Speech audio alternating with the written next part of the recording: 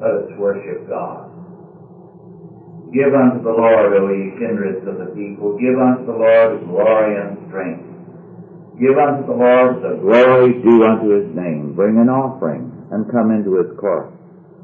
O worship the Lord in the beauty of holiness. Fear before him all the earth. It is a good thing to give thanks unto the Lord, and to sing praises unto thy name, O Most High, to show forth thy loving kindness in the morning and thy faithfulness every night. Let us pray. O Lord our God, we give thanks unto thee that as we face all the evils and burdens of this world, we have the assurance of thy government, of thy purpose prevailing in and through and over all. We come therefore to commit ourselves afresh into thine omnipotent and thy loving hand. Guide us, we beseech thee, day by day. Watch over our loved ones and deliver them from evil. Make them thine, and set thy seal upon them. Bless us now as we give ourselves to the worship of thee, to the study of thy word, and to the joy of thy Spirit. In Christ's name, amen. Our scripture is Numbers 24, 1 through 19. Numbers 24, 1 through 19.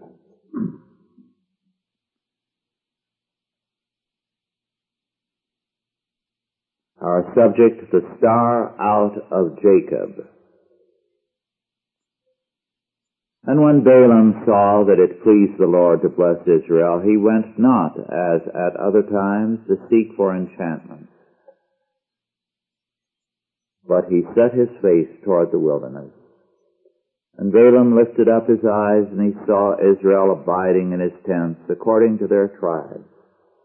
And the Spirit of God came upon him, and he took up his parable, and said, Balaam the son of Beor hath said, and the man whose eyes are open hath said, he hath said, which heard the words of God, which saw the vision of the Almighty, falling into a trance, but having his eyes open. How goodly are thy tents, O Jacob, and thy tabernacles, O Israel. As the valleys are, they spread forth as gardens by the riverside, as the trees of lign aloes which the Lord hath planted, and as cedar trees beside the waters. He shall pour the water out of his buckets, and his seed shall be in many waters. And his king shall be higher than Agag, and his kingdom shall be exalted. God brought him forth out of Egypt. He hath, as it were, the strength of an unicorn. He shall eat up the nations, his enemies, and shall break their bones and pierce them through with his arrows. He couched, he laid down as a lion, and as a great lion, who shall stir him up? Blessed is he that blesseth thee, and cursed is he that curseth thee. And Balak's anger was kindled against Balaam, and he smote his hands together. And Balak said unto Balaam, I called thee to curse mine enemies, and behold, thou hast altogether blessed them these 3 times. Therefore now flee thou to thy place. I thought to promote thee unto great honor, but lo, the Lord hath kept thee back from honor. And Balaam said unto Balak, Spake I not also to thy messengers, which thou sentest unto me, saying, If Balak would give me his house full of gold, of silver and gold, I cannot go beyond the commandment of the Lord, to do either good or bad of mine own mind. But what the Lord saith, that will I speak. And now, behold, I go unto my people. Come therefore, and I will advertise thee what this people shall do to thy people in the latter days. And he took up his parable and said, Balaam the son of Beor hath said, And the man whose eyes are open hath said, He hath said which heard the words of God, and knew the knowledge of the Most High, which saw the vision of the Almighty, falling into a trance, but having his eyes open. I shall see him, but not now. I shall behold him, but not nigh. There shall come a star out of Jacob, and a scepter shall rise out of Israel, and shall destroy the corners of Moab, and destroy all the children of Sheth. And Edom shall be a possession. Seir also shall be a possession for his enemies, and Israel shall do valiantly. Out of Jacob shall come he that shall have dominion, and shall destroy him that remaineth of the city. We come now to the third and fourth prophecies of Balaam. He had come to see that God was not permitting him to compromise, and so now he determined to go through with all that God required of him, at least for the moment.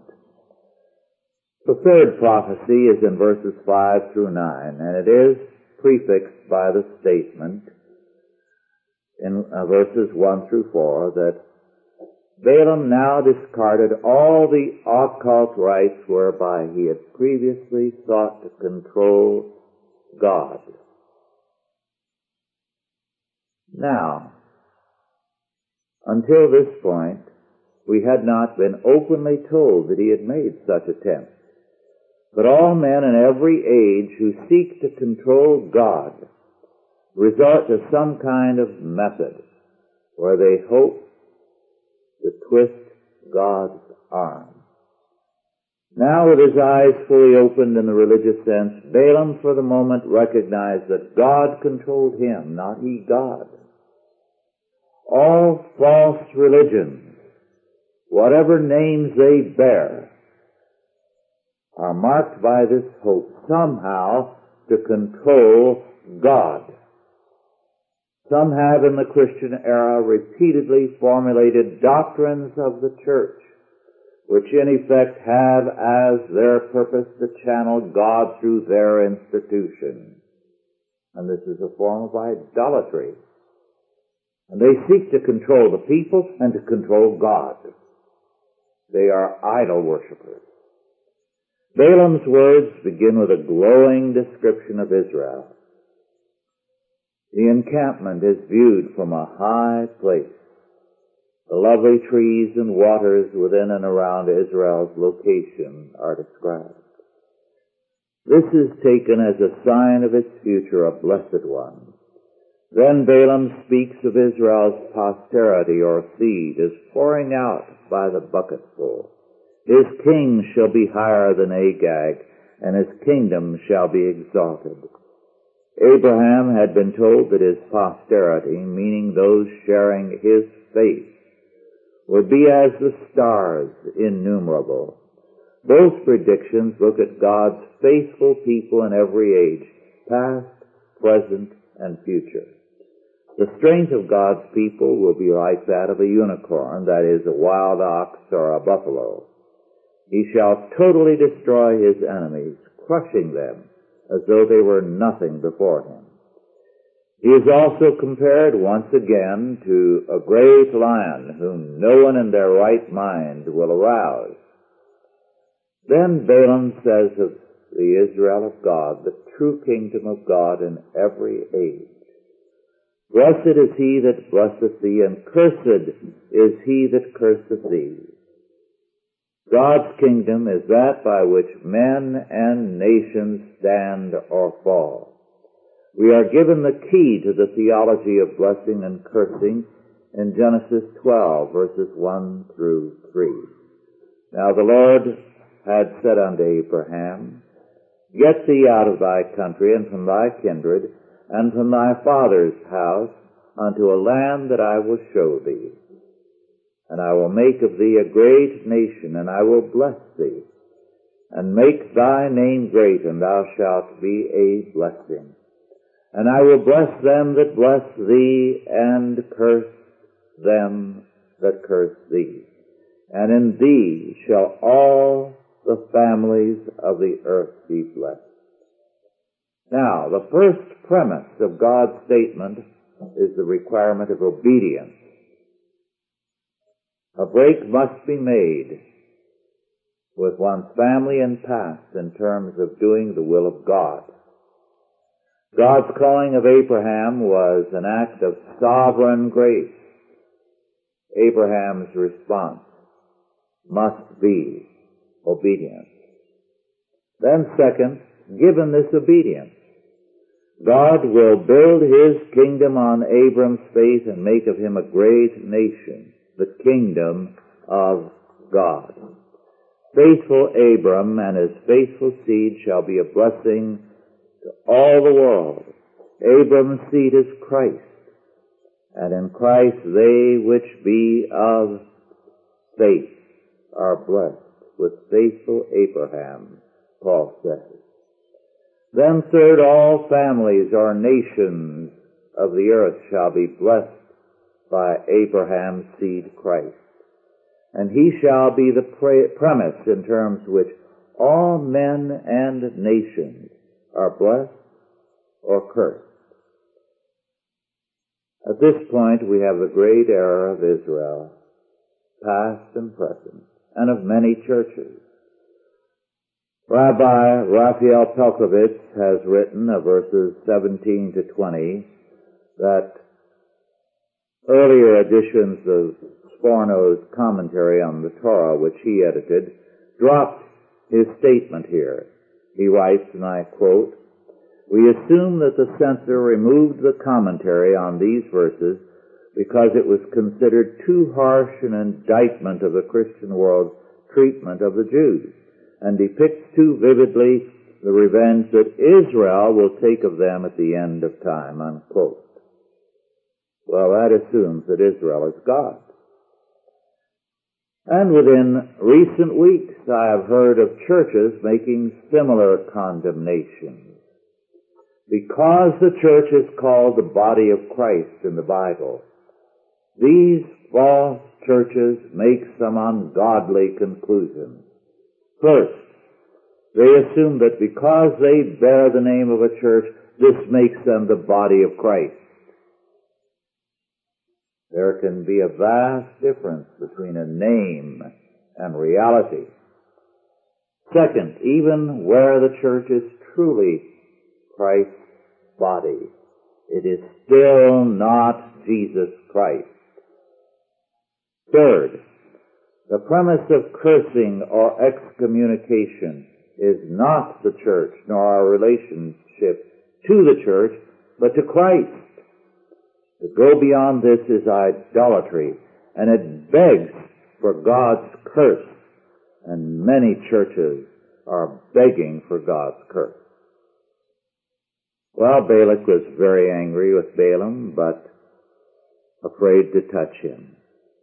He therefore ordered him to flee to thy place, before Balak's anger led him to rash action. He was afraid of bad luck if he moved against the seer. Balaam reminded him that he had been told that only the words God gave could be spoken. Balaam, possessed by God, delivered now a fourth prophecy in verses 15 through 19. His eyes were now fully open, Balaam said. That is, God was giving him a view of what would happen through Israel. The control of the future was not in man's hands, and the center of the prediction is verses 17 through 19. I shall see him, but not now. I shall behold him, but not nigh.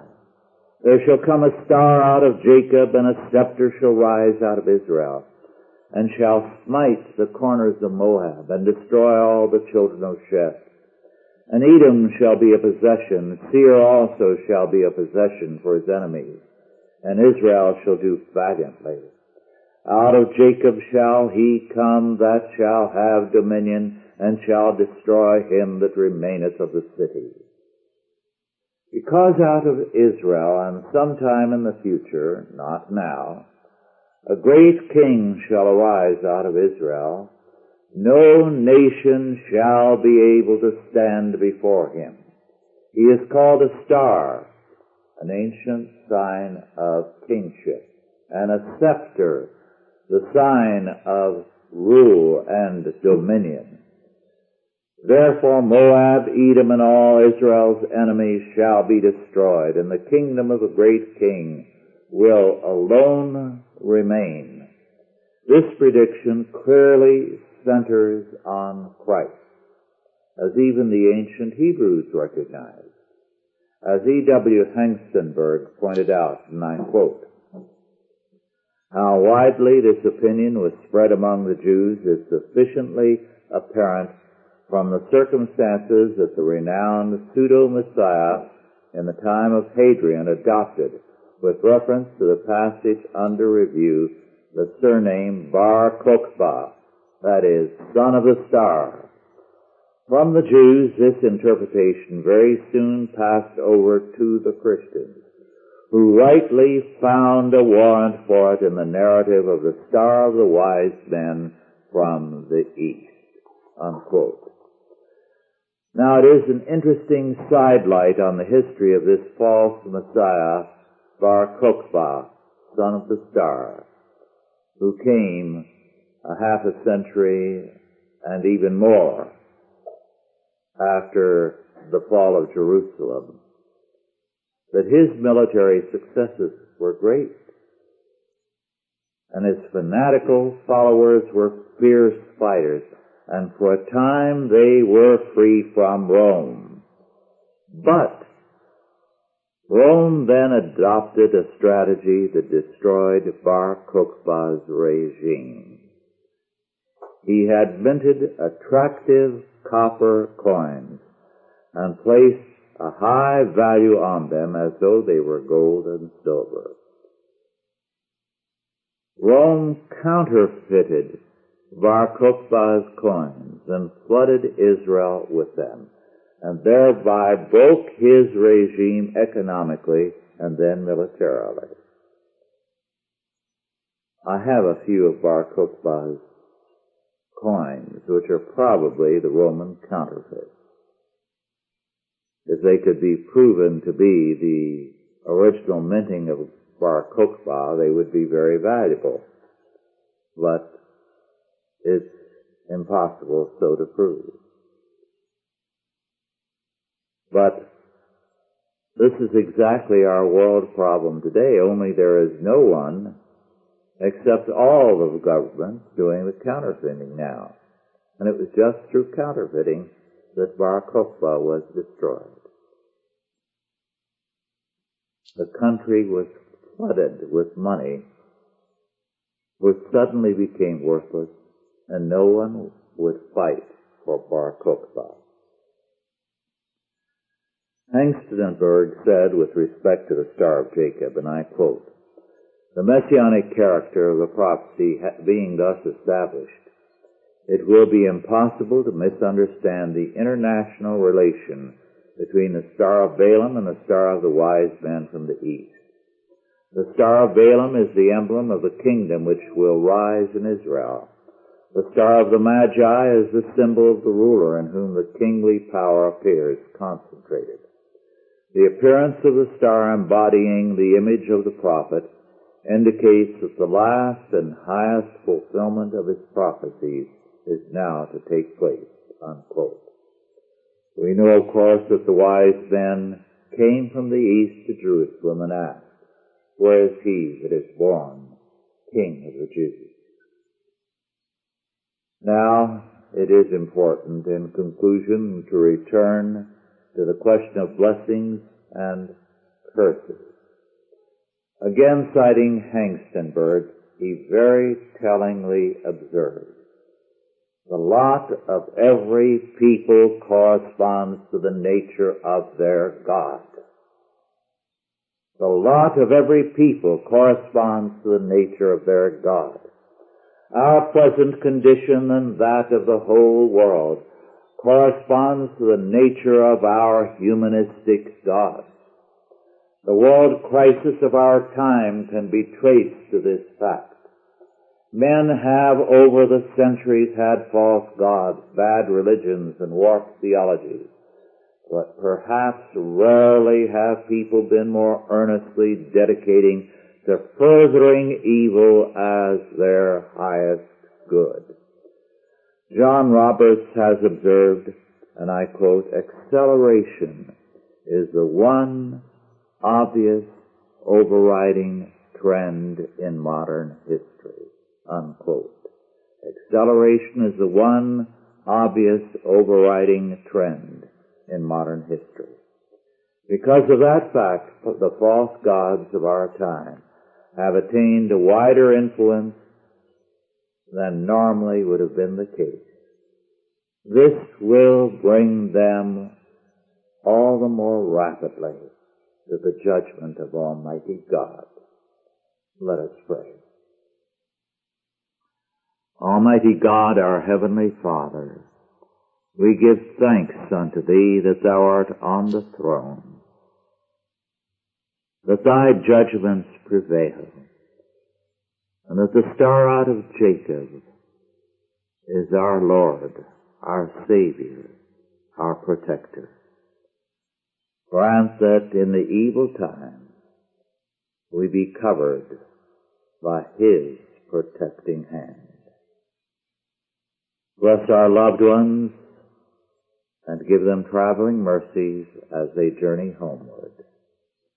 Watch over all Thy true saints everywhere.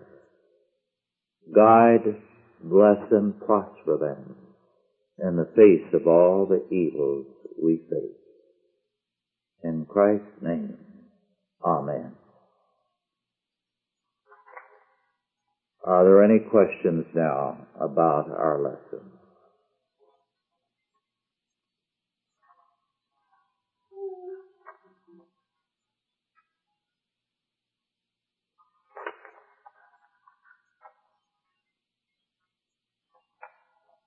Let me remind you again of that statement I quoted by John Roberts, that one of the great facts of modern history is the rate of acceleration.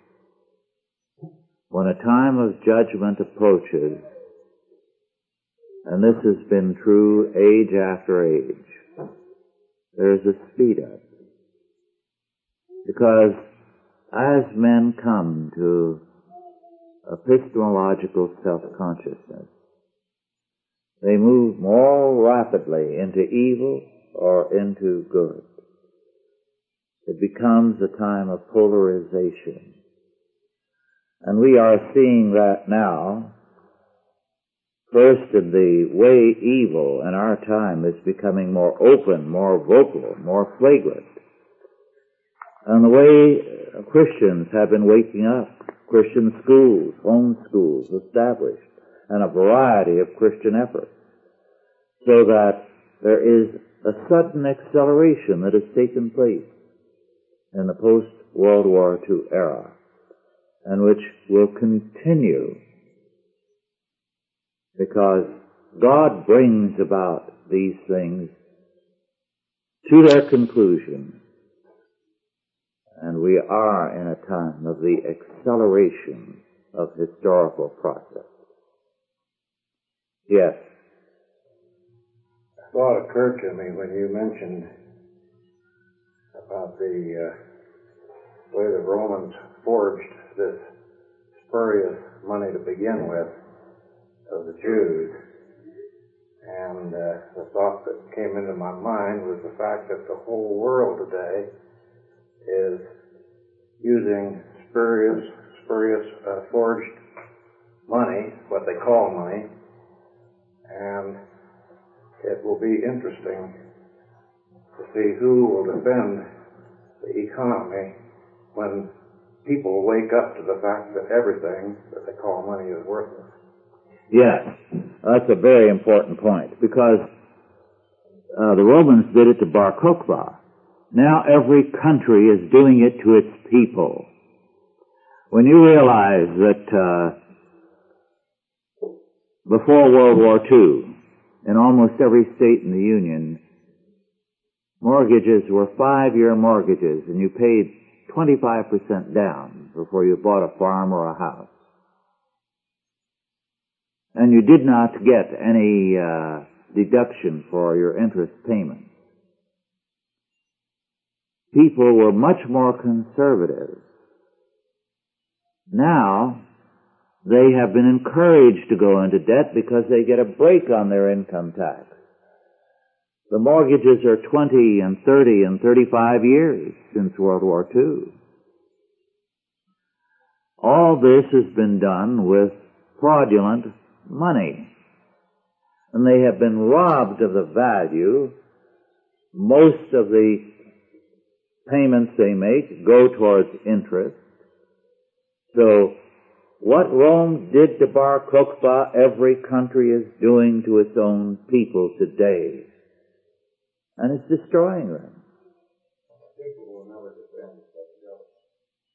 No, they will not. And just as it demoralized and destroyed the following of Bar Kokhba, it will demoralize the people of our time in every country.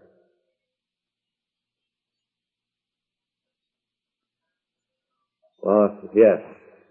Who are the remnant of Israel? The remnant of Israel. In a number of places. Yes. Amongst the prophets. The true church. In other words, the church is called the Israel of God in the New Testament. But just as in the time of our Lord,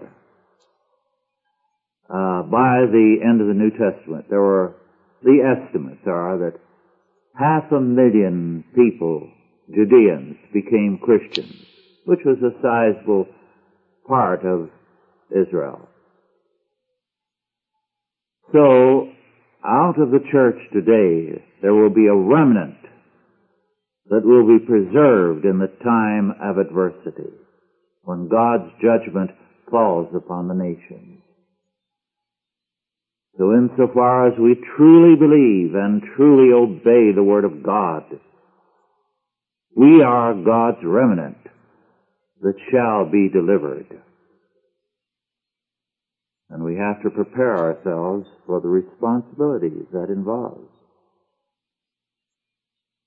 And that was what one man in particular, but others as well, at Chipping Norton at the conference told me. They said it is very important for you to go on with the work because American Christianity and the Reconstruction movement represent the only hope we see on the horizon. They felt very hopeless everywhere else they looked.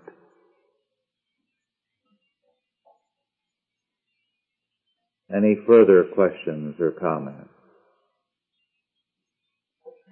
Well, if not, let us conclude with prayer.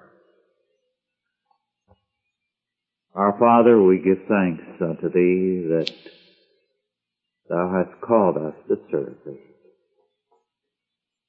That in a difficult time, when Thy judgment is moving rapidly upon the whole earth, we have been given great responsibilities. Grant that by Thy Holy Spirit we are sufficient unto these challenges, and that in Christ Jesus we may be more than conquerors. And now go in peace, God the Father, God the Son, and God the Holy Ghost. Bless you and keep you, guide and protect you, now and forevermore. Amen.